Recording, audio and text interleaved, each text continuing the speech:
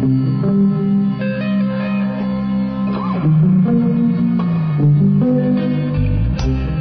strangers, and welcome to the November 5th edition of the Strange Horizons Poetry Podcast. I'm your host, Ciro Faienza, and this week we're presenting R. Mac Jones's The Service Agreement Does Not Cover What Happens During Sleep.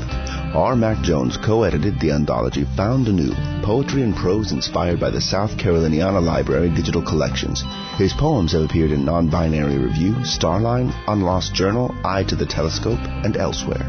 Content advisories for this poem include body transformation. And now, the poem.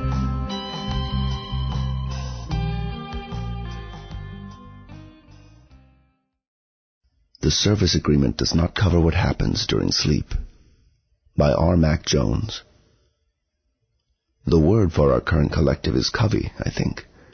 We, even as two, are a grouping of people, huddled in brambles of being before us. Who, you may ask? Our call? Who we? Like owls sounding like they are quite enjoying themselves. Who we? A you, a me, a you in past hopes, a me in memory, a you of distance new when you mention events I was not there for, now privy to, the you of certain pasts, the me of now in your pasts. That last I interact with like the boorish friend of a friend at a party in my own house, the plus one of pasts, we plus me in the past. I search out collective nouns for birds. We thought we might choose an altricial species.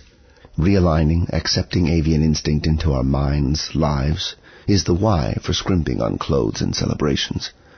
We collect enough for the elective surgery. Altricial, I think. Woodpeckers, herons, or owls even. Hoo-hoo. Our lives, but with the precision of birds. We checked boxes for allopreening, allofeeding. The online test suggests Quaker parrots.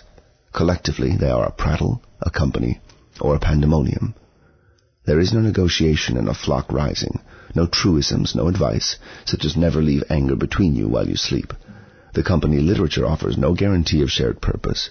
The technician joked something like that is the province of MMORPGs, but this first morning we are cuddled in covers effortlessly and wake in the same instance and rise into the morning as one, and move into the kitchen for coffee, ease into seats, and the coffee maker's timers work, and we drink. There is a sound for this that accompanies, that means this, does not explain, means, and we will call it a catch in my throat, a knot, a gasp. Wait while I clear it, but you do not wait or call, and the coffee waits, and I will not speak. Words will be for work, for others. We will call, I gasp, stretch my neck out. Did you dream? Did you dream? Did you dream of me? Did you dream? Did you dream? Did you dream of me?